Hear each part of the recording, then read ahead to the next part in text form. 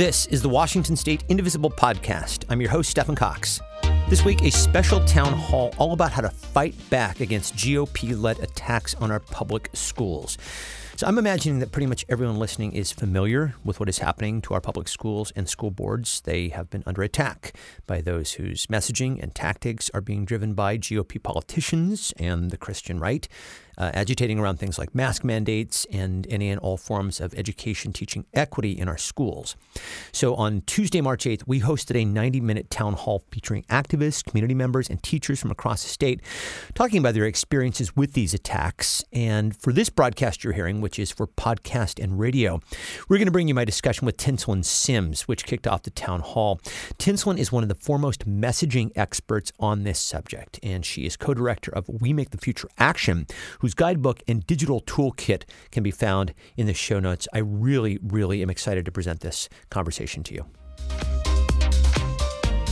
Tinselyn, thank you so much. I know it's late where you are. You're on the East Coast, so thank you for taking the time tonight. Thank you. Thank you for having me, and such a wonderful description of who I am. I'll make sure I send you a couple of dollars for that. That's worthy of pay. It's my pleasure, my friend. So listen, I want to start with an overview here before we get to how we attack this problem. And we're certainly going to talk a lot with our other panelists about what's happening here in Washington State. But I really want to acknowledge that this problem is happening all over the country. So you and I start with the big picture. Why are these attacks on our schools happening? Well, these attacks are really a part of an old playbook that has existed for a while about how do you take voters, people in this country, and divide them in ways so that you do not have to speak about the real issues that are affecting people's lives, but you can create hysteria over social issues, whether manufactured or real. And in part, this time, it's certainly manufactured, these issues that they're creating. And it's a part of a tradition that is like make people afraid of people who are different from them, use racism as a tool to divide, get people to distrust government, get people to think that everyone's against them. And it really helps people not have to share a real vision for how our country can move forward, how to address the things that are really happening in people's lives and affecting them. But it gets a certain group pretty stirred up about these social issues. I want to talk about the ramifications, particularly for the 22 elections and everything that you're saying there. But I want to make this explicit because when we prepared for our discussion, you made it quite explicit. I will ask why they are doing this. And it is my understanding, really, that they want to get rid of our public schools. Am I accurate in that assessment? Well, this is a part of a long attack on public schools. Like if you think about all the things that have happened in our schools over time, the funding that has been lost to schools. These folks have been missing from that conversation, right? About our public schools. When you talk about ensuring that teachers have the resources they need to actually teach our children and keep our folks safe in schools, those are not the things that they're talking about, right? These are a part of a long attack of like taking resources from our schools, stopping us from having an education system that ensures that no matter where you live or where you come from or what color your skin is, you all have an equitable access to education and opportunity in this country. This is rooted in that. And they're using this as an opportunity to attack our schools, attack our educators, and make it difficult for all of our children to have what they need. You have talked about the connection to, getting people riled up. Certainly this is being used, I think, cynically, and I have to say very effectively at this point in connection with the 22 midterms to really stir up the base, yeah? Yeah, this is totally a base tactic. There's a small group of folks who are really riled up about this, and they get really excited and they get really active and they get really vocal. Part of the research that you mentioned at the beginning that we did, the Freedom to Learn research, which we did in partnership with NEA, with ASO Communications, and Lake Research Partners, it really looked at this issue and where do folks stand on it? And then how do we best message about that? And when we did this research in our focus groups and in our Dow tests, we found that most people find this to be a non-issue. Most people are not really upset about the things that they have manufactured over time. In fact, people want our schools to be diverse. People want our children to have an honest and accurate accounting of the past so that they can know how to prepare for the future.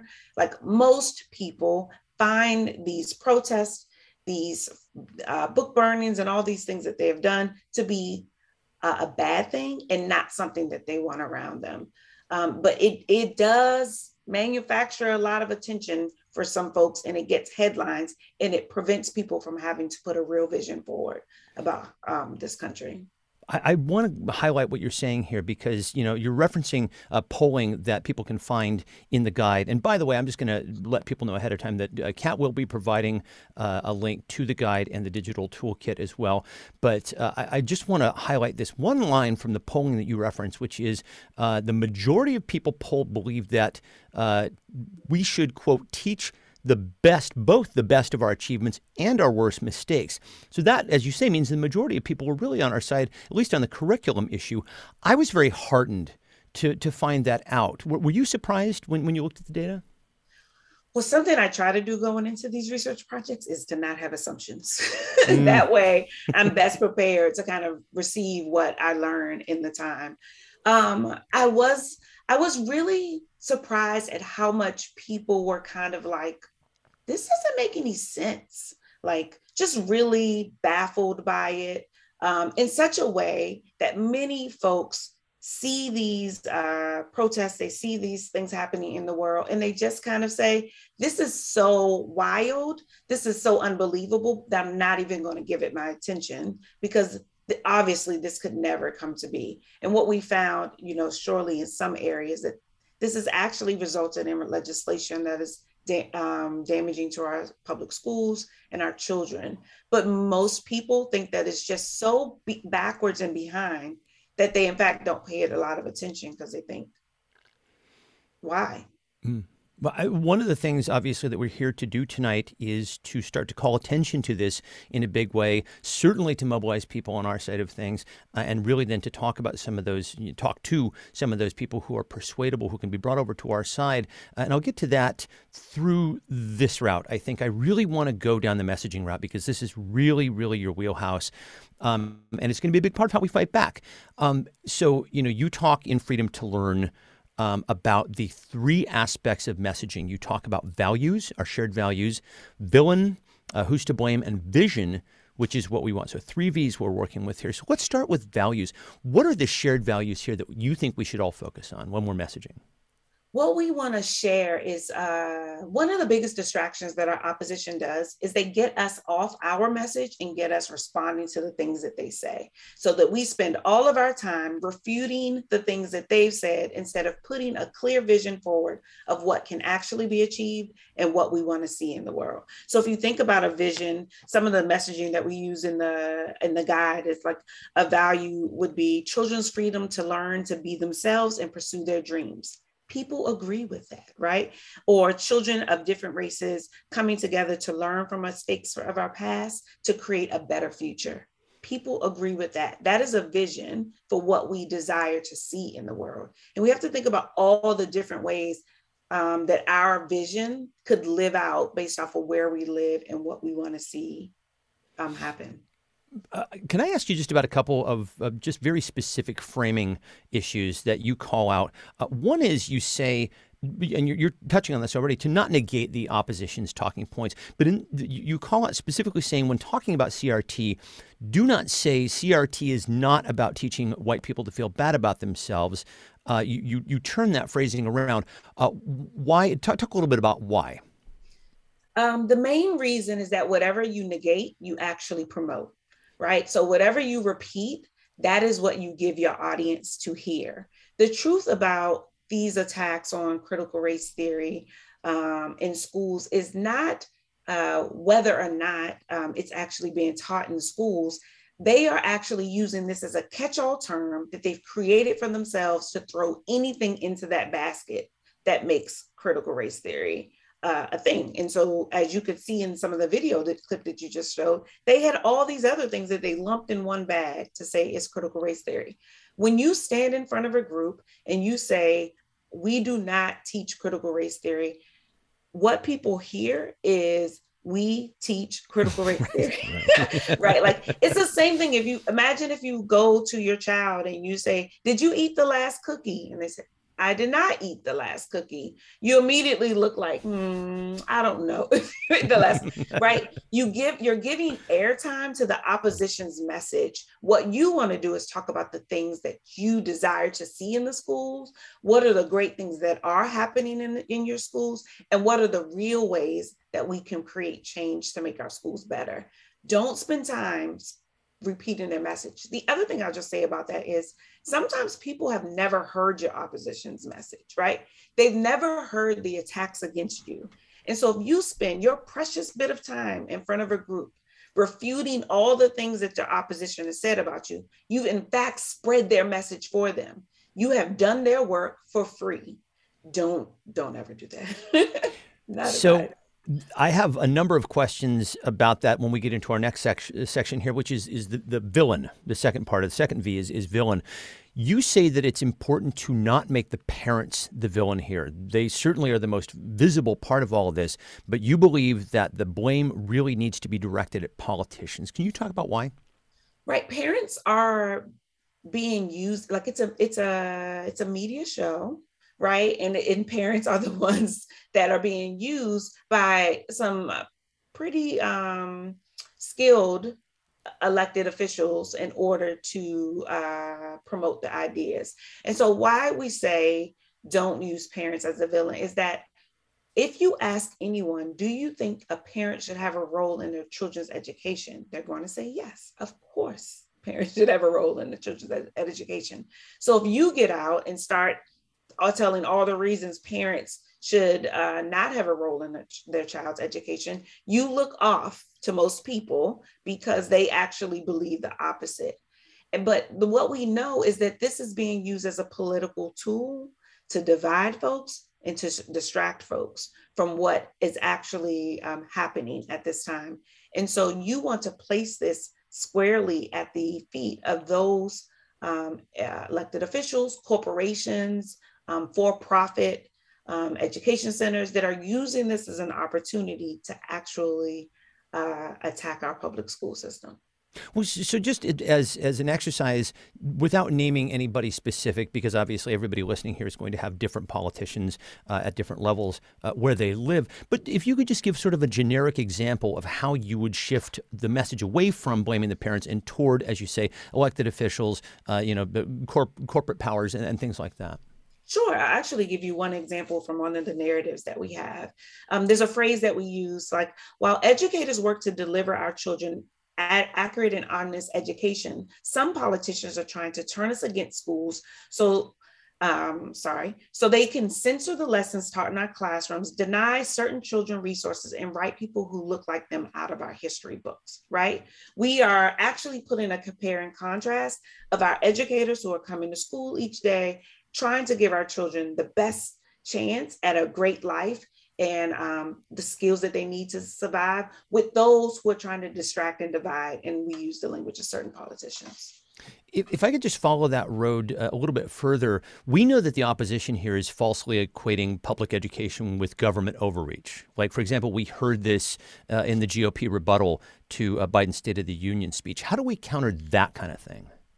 Well, the thing about it is that the job, and if you ask most people, the job of government is to help people make people's lives better, right? And people believe that. And so it's really easy on our end to kind of fall into the opposition's framing by talking bad about the government. But if you think about all the things that you think our families, our communities, our neighborhoods need, they rely on effective government to actually make those things happen. Government must work, and it must work properly. And so we have to avoid those pitfalls that they're actually trying to make. It's the same thing about healthcare. People want access to healthcare, but the main attack that the opposition is used around ensuring that people have adequate access. I shouldn't say access because that's wrong. To ensure people have healthcare, like are able to go see their doctor, are able to take care of their loved ones, is by saying it's a government thing. The government is going to hurt your healthcare. It's a typical talking point that they use to distract people and to disparage anything that helps us collectively and ensures that we all have access to the things that we need. We had mentioned the parents earlier. We saw the parents in these school board meetings at the top in our video. They can be frightening. They can be loud. They can be aggressive. They can be dangerous and violent. How do you recommend people respond in such? Because we're ultimately looking to mobilize people to go to these meetings. So how ultimately, when these confrontations happen, do you advise people to respond? So I'll give you an example of some partners that we had in North Carolina of what they did. And they actually had what they called a Freedom to Learn party, where they came together during February to talk about like the freedom to learn about all of our heroes and all the people who have made America great. And they focused on, and I should not have used that phrase, but all the people, I don't know where that came from. That's trauma. That's a trauma response. But all of the people that made, all of the people that made this country wonderful. And they touched on like Black History during Black History Month. And they put together a reading list that they actually sent to a particular their lieutenant governor to say, here's a great reading list so that you can learn about all the people that made our state wonderful, that have made this a great place for us to live. And so this is like some of the ways that people are responding in this moment, is to come together to lift up the things that they want to be taught in their schools. I've seen groups have like read-ins where they come together and they don't necessarily go toe to toe with those folks, because that is not always the safest thing to do, but just read some of the books that they found to be wonderful and that they want to keep in their schools, to lift up the stories and the people whose stories we should be celebrating and talking about. And those are some of the ways that we've seen parents be really active and really visible at sharing what they want to see in their schools, because that's what we have to show. We cannot spend all our time talking about the things that we don't want. We have to show people what it is that we do want and come together around those ideas so that others who may be a bit on the persuadable line can hear that and move with us towards that vision. Yeah. And in fact, we're going to talk about vision in just a moment, because that is the final V. I do want to mention, in terms of safety concerns, I want to just call something out. Representative Tinselyn sponsored HB 1630, which just passed the legislature this week, and it establishes restrictions on weapons in certain meetings, including school board meetings and polling places. So I think that is a very, very positive step toward keeping people safe in these environments, because we know that there have been armed people showing up to these meetings here in the state. So let's talk about what we want then. So what is the vision that you lay out in the guide? So we lay out a vision where our schools are community places where people, like, you have to lay out what our schools are for. They are places where people take care of one another, they come together, and they build community and space, and they think about how to make our country move forward, right? If you ask parents, what do they want their schools to do? And they often talk about, they want their schools to prepare their children for tomorrow. They want their schools to prepare their children with these skills that they need to earn a good living and have a good life, right? And so with our vision, we have to put that forward, because the people who are talking about this critical race theory stuff, they don't want to talk about why haven't our schools been adequately funded?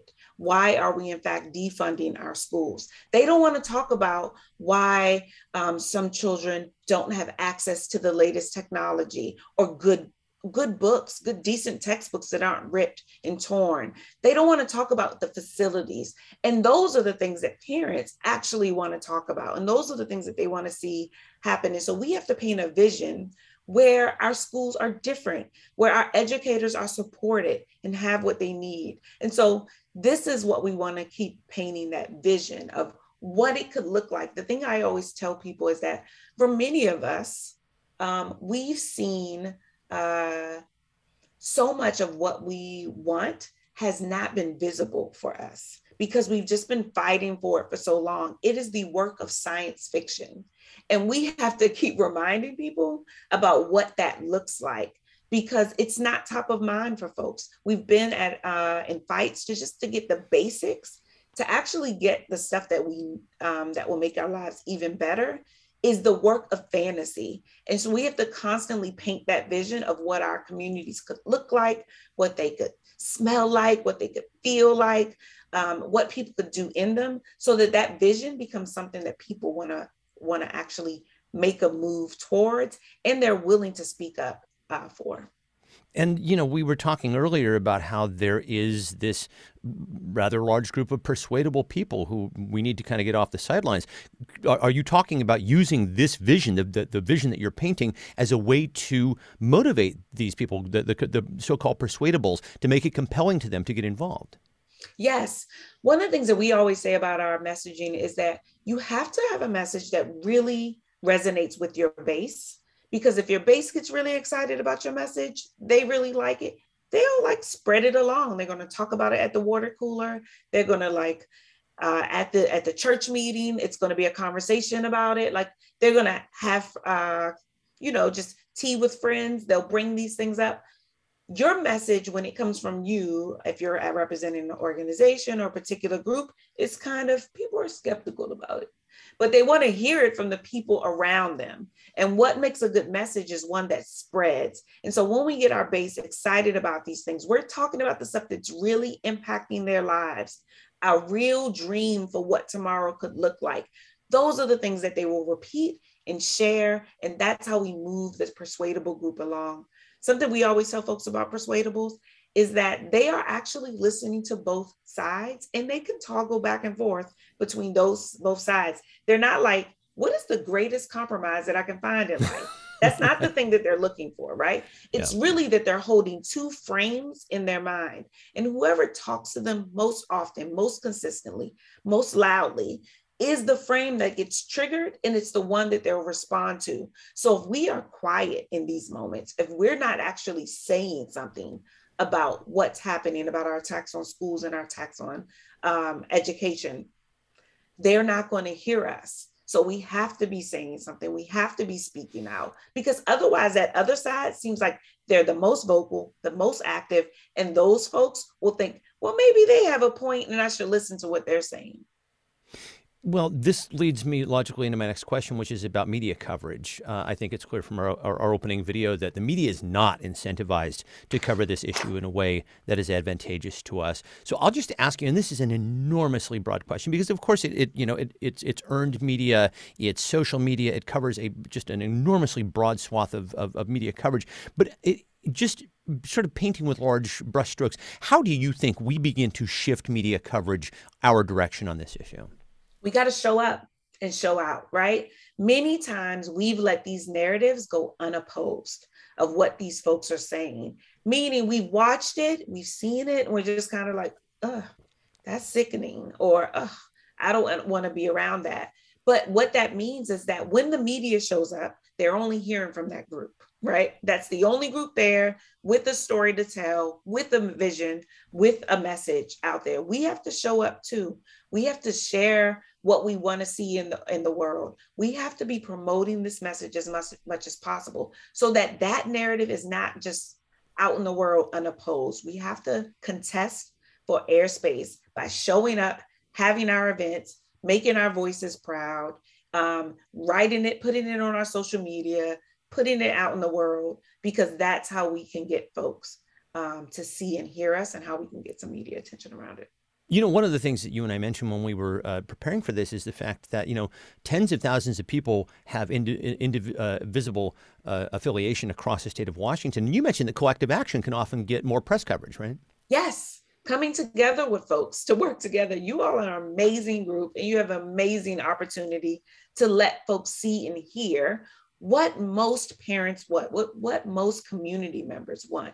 And we can't continue just to allow those messages out there unopposed. I say that over and over again. Hopefully you'll walk away saying, I didn't hear anything else from Tinselyn other than we cannot let that message go out there unopposed, because it's what people think people are really like leaning towards. And we know the research tells us that's absolutely not the case. You are on the winning side. Yes, please. You could say that 1,000 times. I really want to drive that point home. And I think we started our discussion there, and I would like to, we're just about to wrap up with you here, but I will just ask you to encapsulate What are the most important actions people can take right now?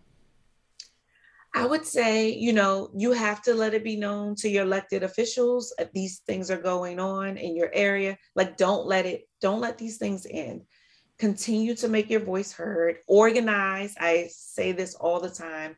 I remember John Lewis, I met one time and I feel like every question someone asked him, he said, "Are you organized?" like, great question. Are you organized? You all are already organized. So make something happen. Create the pictures that the news can see, create the opportunities, create your, what do you call it? Your recommended reading list, like our folks in North Carolina did. Like, what's your recommended reading list that you're saying you want your children to hear?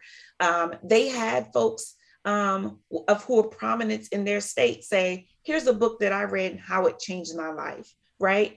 Just having people to speak up in an affirmative way about what it looks like when we give our children an accurate and honest history, so that they can actually prepare for the future. If you ask people, parents in particular, why they want their children to have an accurate and honest accounting of history, it's because they want them to learn from the mistakes of the past. And we have to make sure that we are out there saying that over and over again because people agree with us. Those who do not know their history are doomed to repeat it. And boy, we keep doing that. We're doing it as we speak right now. So history, enormously important, and as is the writers that we read and the mathematicians that we study, and all across the board. So we're at the end of our time here. I'm wondering if you have time for just a couple of audience questions here that have come in. You tell me what your heart out is.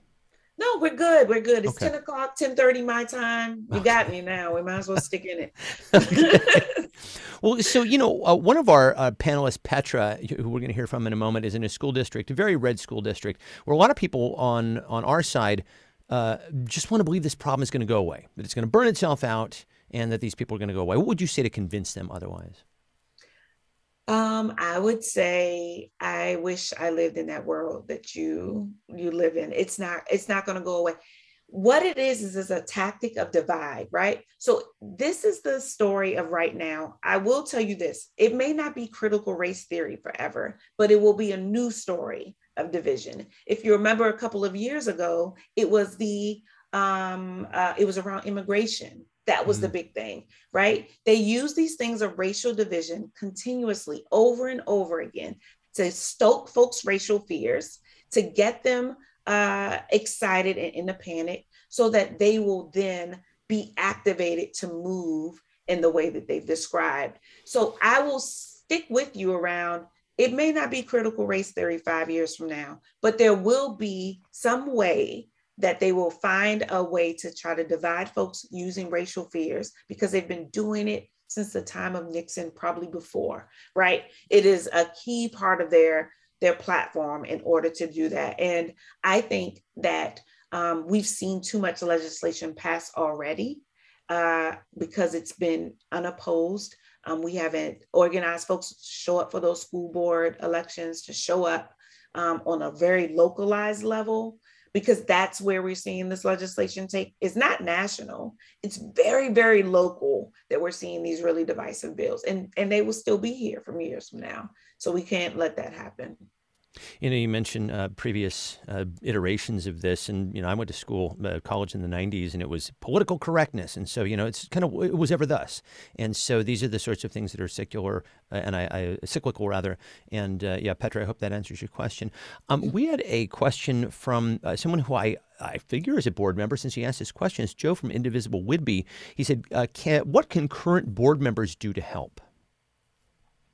Well, I would say don't stay silent, right? Many folks have chosen to stay silent because they feel like, I don't know, are people like really thinking this thing? Like, am I do I have the masses with me? And I would say you do. You have the masses with you. We have a lovely guide that Kat is going to share out with folks. You can use it to find talking points and ways of speaking about the issue. It even includes stuff like, say this, don't say that, like little tips and tricks along the way, along with just fuller narratives that you can use over the time. We've produced videos and all kinds of things that you could share on your what do you call it, on your website or on your social media accounts. I think that the job, and then also let folks know how they can support you so that it looks, like it shows the real accounting that people are behind you, because we have to stand with our those elected officials who are actually standing with us. And I know Kat just dropped a link in there in the chat for the Freedom to Learn digital toolkit. Y'all, I cannot recommend it enough. It is so thorough, and it's like a skeleton key. It I think will apply to not just this particular situation, but messaging situations across the board. It's just expertly written stuff. We'll ask you one more question, then we'll let you go here. So Joe, my buddy Joe Colombo from Indivisible Puyallup says, I don't know if Tinselyn can answer this, but how did church, because you saw this clip from Experience Church at the very beginning here, how did churches get away with saying this sort of thing without having their nonprofit status removed or revoked? Any idea on that? I have no idea about that. I don't know about that. But what we've seen to connect with that, what we've seen is like, this actually morphed with other issues, right? Like I said, critical race theory has become a dumping ground for anything that folks don't like. So we've seen people talk about it as attack. Mm-hmm. They've used messaging to say like it's coming against churches or religion, because they've often attached issues of the LGBTQ community to critical race theory, and they found ways to like find inroads there as well. So I don't know why those things are happening. That's a very good that's question. Fair. Yeah, I figured that was going to be kind of a tough answer. So let's leave it with this. So Madeline from Olympia Indivisible asks, and I think this is a very salient question here, and we'll leave it on this. How can we fight funding for charter/private schools with public funds? You got to show up. Those things usually happen on the local level, and you got to show up and say that you don't want your funds used for that. That's another voice in this, and another villain in this story as well, is around the way that public funds are being like siphoned from public schools to charter schools. And some of that we've seen in some places where those two attacks have come together, the critical race theory along with the privatization of education have come together to really leverage attacks on our public schools. And so I would say you got to be active. Those things usually come up for a vote at the local level. Like I said, these attacks happen at the very, very local level. Mm-hmm. The state races, a little bit harder to get stuff passed. Nationally, certainly harder to get things like this across, but you see them at the very local level. Well, we're going to leave it there with you. And honestly, I cannot thank you enough for taking the time. Tinselyn Sims, you are just magnificent. I'm so grateful to everything that you've done, certainly with We Make the Future Action, and then also for the guide and just for your time tonight. Can we all give Tinselyn some hands? Some love Thank here. you all for having me. I really appreciate you thinking I had something good enough to share. You have. Please come back. And that'll do it for our discussion with the wonderful Tinselyn Sims, who did say, actually, afterwards that she would come back. So that will do it for this podcast. If you would like to hear a full audio recording of the entire town hall, I have included that in a separate podcast. And if you'd like to see a video of the full town hall, head to facebook.com/washindivisible. And you can find a link to the We Make the Future digital guide and toolkit in the show notes. The executive producer of the program is Kat Pipkin. The email address for the show is indivisiblepodcast@gmail.com. And you can follow us on Twitter @IndivisiblePod. Special thanks to Lori Colwell, and as always, my thanks to you for listening and watching. My name is Stephen Cox, and we'll talk to you next time. Bye.